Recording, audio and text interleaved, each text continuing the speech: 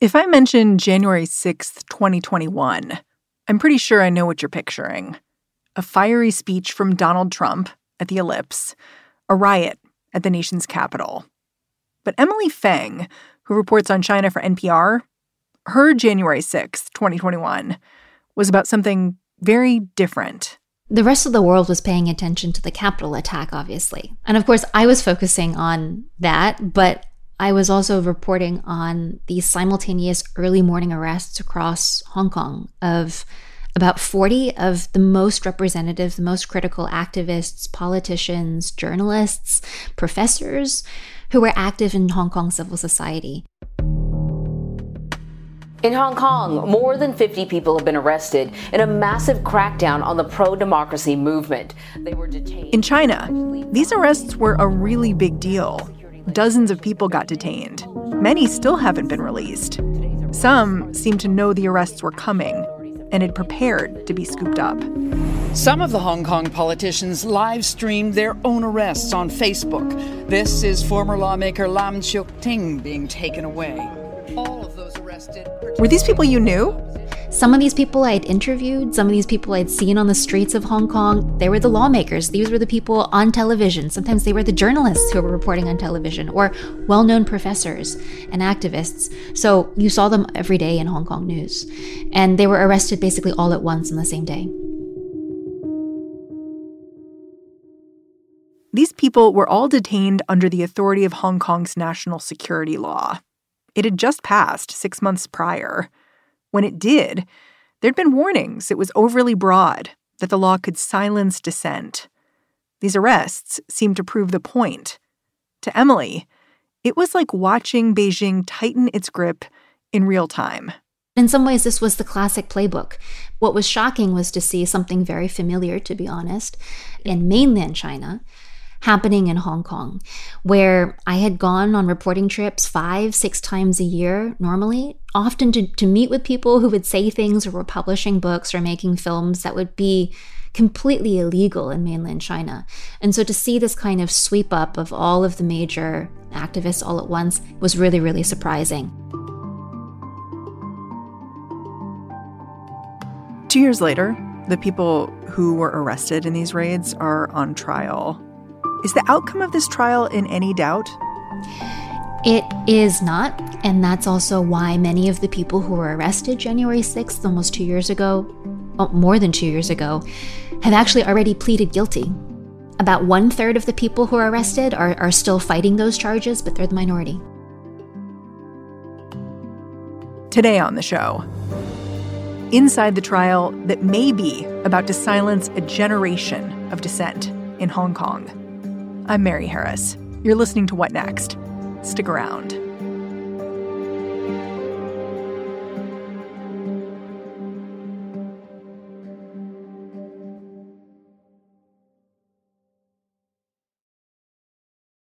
This episode is brought to you by Discover.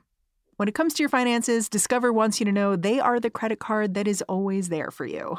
With 24/7 U.S.-based live customer service, everyone has the option to talk to a real person anytime, day or night. Yep, that means no more waiting for, quote, normal business hours just to get a hold of someone. We are talking real service from real people whenever you need it. Get the customer service you deserve with Discover. Limitations apply. See terms at discover.com/creditcard. Let's go back a bit and just explain the context for these mass arrests 2 years back. The people who were detained, it was because of Hong Kong's national security law. I wonder if you can just start by explaining why this law was passed in the first place. So the roots of this law go back more than a decade to another political protest. Beijing had tried to ram through national security education in Hong Kong. They wanted to include a provision that would strengthen British colonial era laws about sedition and about treason to make them more in line with Chinese law now that Hong Kong was under Chinese governance. And they also wanted to introduce some national security patriotic education that was more in line with pledging loyalty to Beijing in the official curriculum of Hong Kong. Did the people of Hong Kong want that? And they didn't want that. So what they did was they took to the streets, they protested, because it's the only direct way that Hong Kong people have always, under British colonial rule and under Chinese rule, to voice their opinions. They don't have a direct vote to the chief executive, and they don't completely directly elect their legislative members either. So the only direct way to show your political preferences is to march in the streets. And that's what they did this time, and they succeeded. Those national security proposals were shelved, and they never happened. Fast forward to 2019, Beijing had this massive problem of dissent on their hands. Dissent in Hong Kong had been building for years by the time these latest protests broke out. Each time people took to the streets, they were protesting some new rule or regulation that stifled democratic norms. In 2019 and 2020, the outrage centered on a proposed law that would have allowed people accused of crimes to be extradited to mainland China. That bill was eventually withdrawn, but the protesters stayed in the streets, taking on an increasingly anti-government stance. On a Hong Kong side street, the police were still chasing the protesters. The officers jumping out of vans to tackle whoever they could catch. In some cases, violently. As those protests got more violent, and as it started attracting international attention, Beijing felt like they needed a kind of legal final solution to this issue of dissent once and for all, something that was so draconian. It would take out all of the major civil society leaders in this movement and also discourage people from ever fomenting dissent themselves. And that was the national security law. China has passed controversial national security legislation for Hong Kong in response to the pro-democracy protests that started last year. The new law criminalises subversion and collusion with foreign forces, and has sparked widespread concern that Beijing is trying to cement control of this semi-autonomous territory. And so they took a lot of language from that earlier proposal, but they made it much stronger. They allowed people who are charged under this new national security law to potentially be tried in mainland China, not in Hong Kong. They allowed Chinese judges, rather than Hong Kong appointed judges, to oversee these national security trials. They denied bail for anyone who was arrested on these charges. And they really broaden the definition of what could be considered a national security violation. And the details of this law were kept secret until after it passed, right? So it really just kind of slipped in, is my understanding. The national security law was kept really, really quiet until about the day before it was about to go up for vote in the Beijing rubber stamp parliament, and then it went into effect immediately in Hong Kong. You know, looking at the impact of this law, it seems obviously ominous when it passed, but the United States has all kinds of anti-terrorism laws. What made this law particularly alarming to you? It was how broadly the four big buckets of national security violations were left undefined, which basically meant that very, very minor protest activities, simply even just, for example, printing "Glory to Hong Kong" on a t-shirt or a sign, a very, very common slogan associated with the protest, but not necessarily revolutionary or political in and of itself, even just using that slogan could be seen as a violation of the national security law. And so it was just so ambiguous that it could be used to sweep up anyone that Beijing didn't like at the moment. That was really concerning. The second point is the national security law was written to be international. So someone not from Hong Kong writing about the Hong Kong pro-democracy movement, for example, maybe asking for further sanctions on the Beijing government because of its clampdown in Hong Kong. That person writing outside of Hong Kong could also theoretically be prosecuted under the national security law. And so the reach of it was also quite expansive. So how did local pro-democracy activists respond when this law was passed? They either left or they stayed and knew that they were going to face potential arrest under this law. And you saw basically every pro-democracy civil society group and political party voluntarily shut down in order to comply with this law and not risk their members being arrested underneath it. The activists who were eventually arrested on January 6th had a different plan. Because a few months after the new national security law passed, Hong Kong was scheduled to have legislative council elections.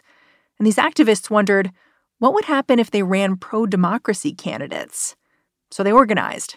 They held their own unofficial primary, gaming out who would have popular support. And so their idea was that they were going to have an informal poll where people would come out and vote, but they weren't voting in a formal election. They were just voting to show what candidates they thought were going to be best in the real legislative elections that were about to be held later that year. The idea was all these different coalitions wanted the same thing, but they kept running candidates who would compete against each other. And so they really just needed to pick the few that would do the best. And that's what this informal poll was going to identify for them. And more than 600,000 people voted in this non-binding primary, right? So it was something that people really did, even though it wasn't official. They voted, and they voted despite this very vague threat that the Hong Kong security chief put out at the time, saying, perhaps if you vote, you could be seen as partaking in a national security violation. But still 600,000 or so people came out and voted. It sounds like this primary was immediately threatening to China's government, like before it even happened. So after it took place, what happened then? Well, the legislative elections were canceled. They were canceled twice for the reason of COVID. So those poll results were interesting, but they were not necessarily useful. And it gave Beijing an excuse to then go in and arrest everyone who had been involved in organizing that poll. On some deep level, it probably also did terrify them, because this was an organized effort to use the institutions of Hong Kong's political system to try to change some of the policies from the inside out. This was different than people taking to the streets and tearing up sidewalks and smashing bank windows. But in some ways, this was more scary for China because it was institutional change. And they could see that it had some kind of grassroots support as well. Yeah.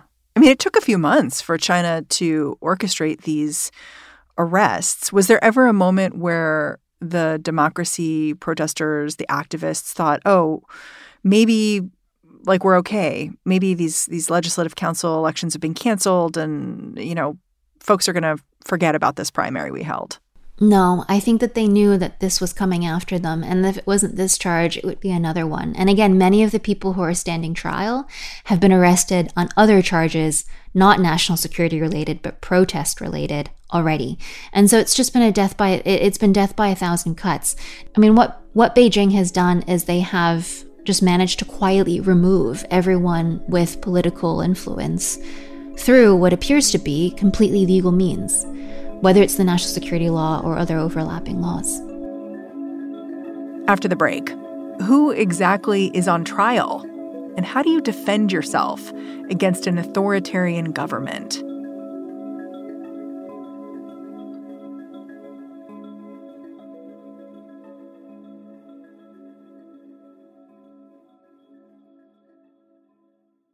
This episode is brought to you by Progressive Insurance. Hey, listeners, whether you love true crime or comedies, celebrity interviews, news, or even motivational speakers, you call the shots on what's in your podcast queue, right? And guess what? Now you can call the shots on your auto insurance, too. Enter the Name Your Price tool from Progressive. The Name Your Price tool puts you in charge of your auto insurance by working just the way it sounds. You tell Progressive how much you want to pay for car insurance. Then they'll show you a variety of coverages that fit within your budget, giving you options. Now, that's something you'll want to press play on. It's easy to start a quote, and you'll be able to choose the best option for you fast. It's just one of the many ways you can save with Progressive Insurance. Quote today at Progressive.com to try the Name Your Price tool for yourself and join over 28 million drivers who trust Progressive. Progressive Casualty Insurance Company and Affiliates. Price and coverage match limited by state law.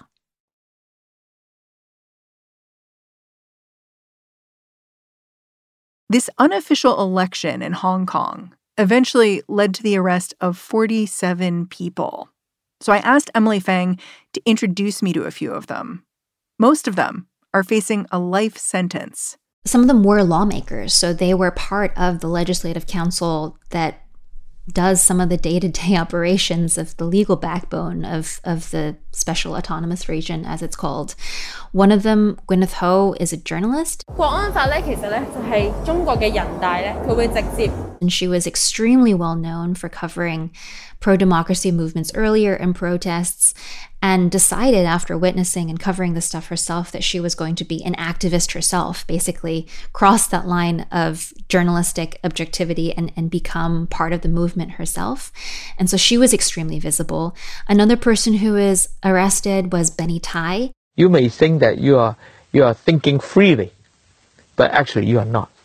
So that's the kind of tricky part about freedom of thought. And we cannot wait until that time, that we should now voice out this concern or this danger, this threat to Hong Kong people. He, up until about 2 years ago, was a very, very well-known and beloved professor at a Hong Kong university and was extremely active in formulating the political principles that formed the Umbrella Movement. In 2014, that was a protest where people wanted to be able to directly elect the chief executive, the top leader of Hong Kong, something that they thought they were promised when Hong Kong was given back to Chinese rule in 1997, and that just has never happened since. And then a figure who was also arrested, and had been arrested multiple times before, by the way, so he was already in jail at this point, was Joshua Wong. I think this proposed law is a stepping stone for the future interference of eroding the political and economic freedom in Hong Kong. And it is even more evil than the extradition bill on last summer. This is, I think, one of the most recognizable faces of Hong Kong democracy and political reform. This super, super young student activist turned leader of basically any kind of dissent in Hong Kong, and he was also nabbed in this sweep. All three of these prominent activists eventually pled guilty. Their representatives are barred from speaking with the press, but observers say the pressure on the accused is enormous. Very few of them are out on bail, and they've got a very slim chance of exoneration. In fact, only a handful of defendants have decided to actually go through with a trial. Only 16 people are contesting their charges, so that's about a third of the 47 who were arrested that day. But that means more than 30 people gave up. They realized what they were up against, and they have pleaded guilty. Yeah, I was reading about how one of the defendants, who was a former district official, he took the stand and he said sarcastically, I tried to commit subversion against the totalitarian regime, but I failed. I plead guilty. Which is oof. I mean, I don't even know if it's a good idea for him to say that, but it said something that he did.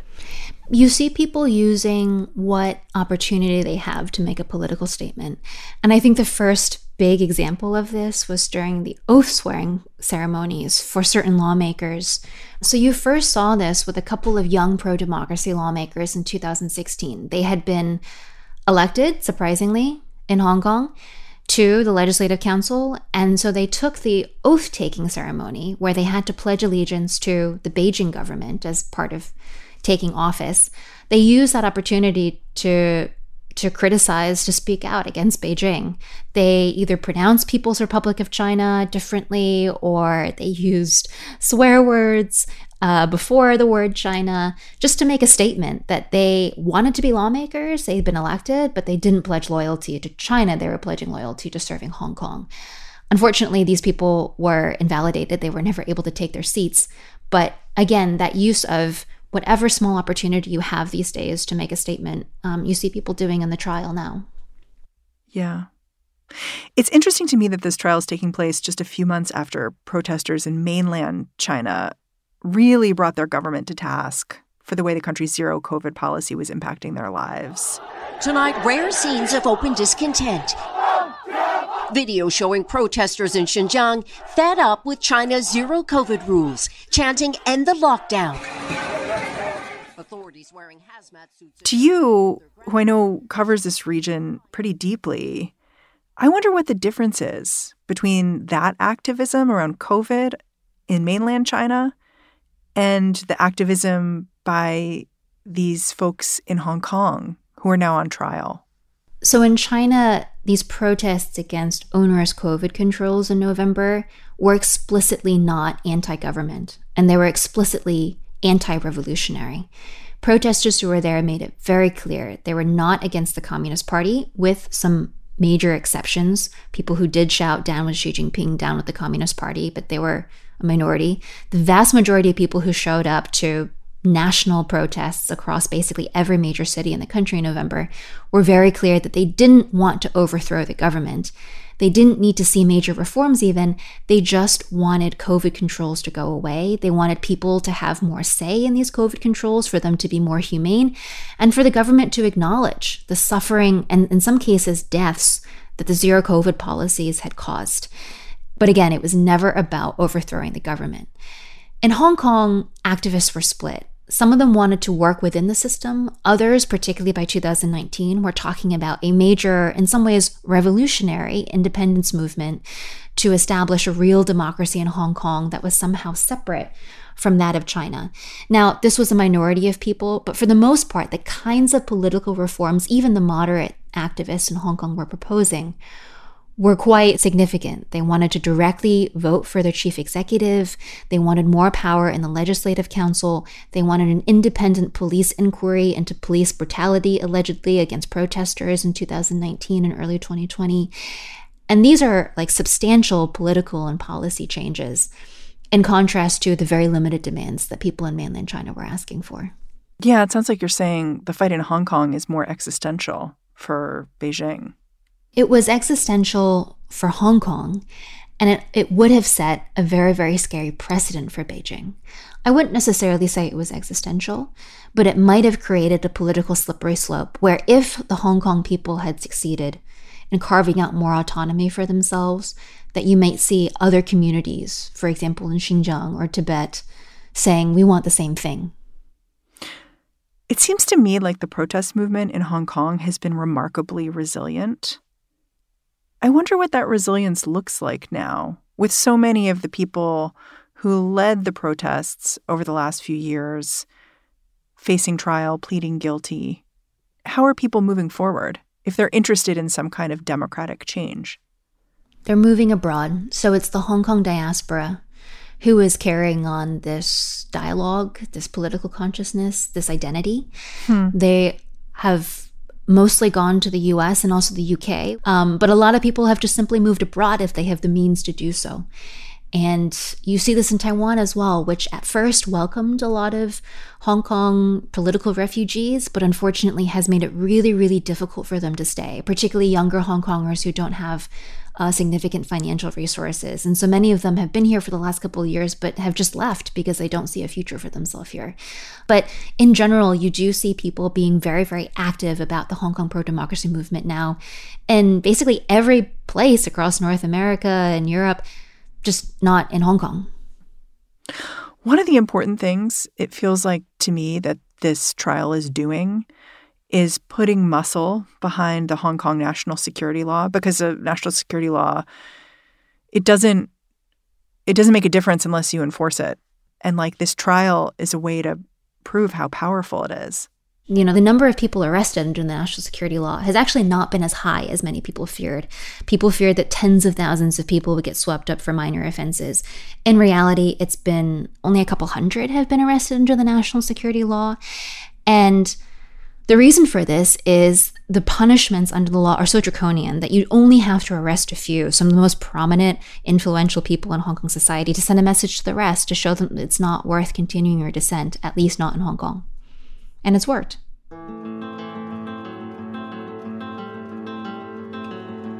Emily Feng, I'm really grateful for your time. Thanks for coming on the show. Thank you for such great questions.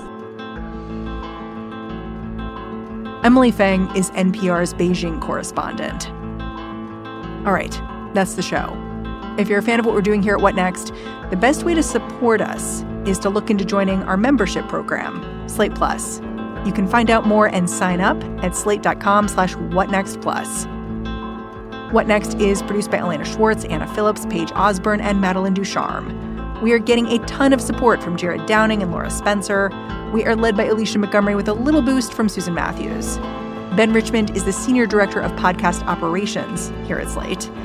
And I'm Mary Harris. You can go track me down on Twitter. I'm at Mary's Desk. Thanks for listening. Catch you tomorrow.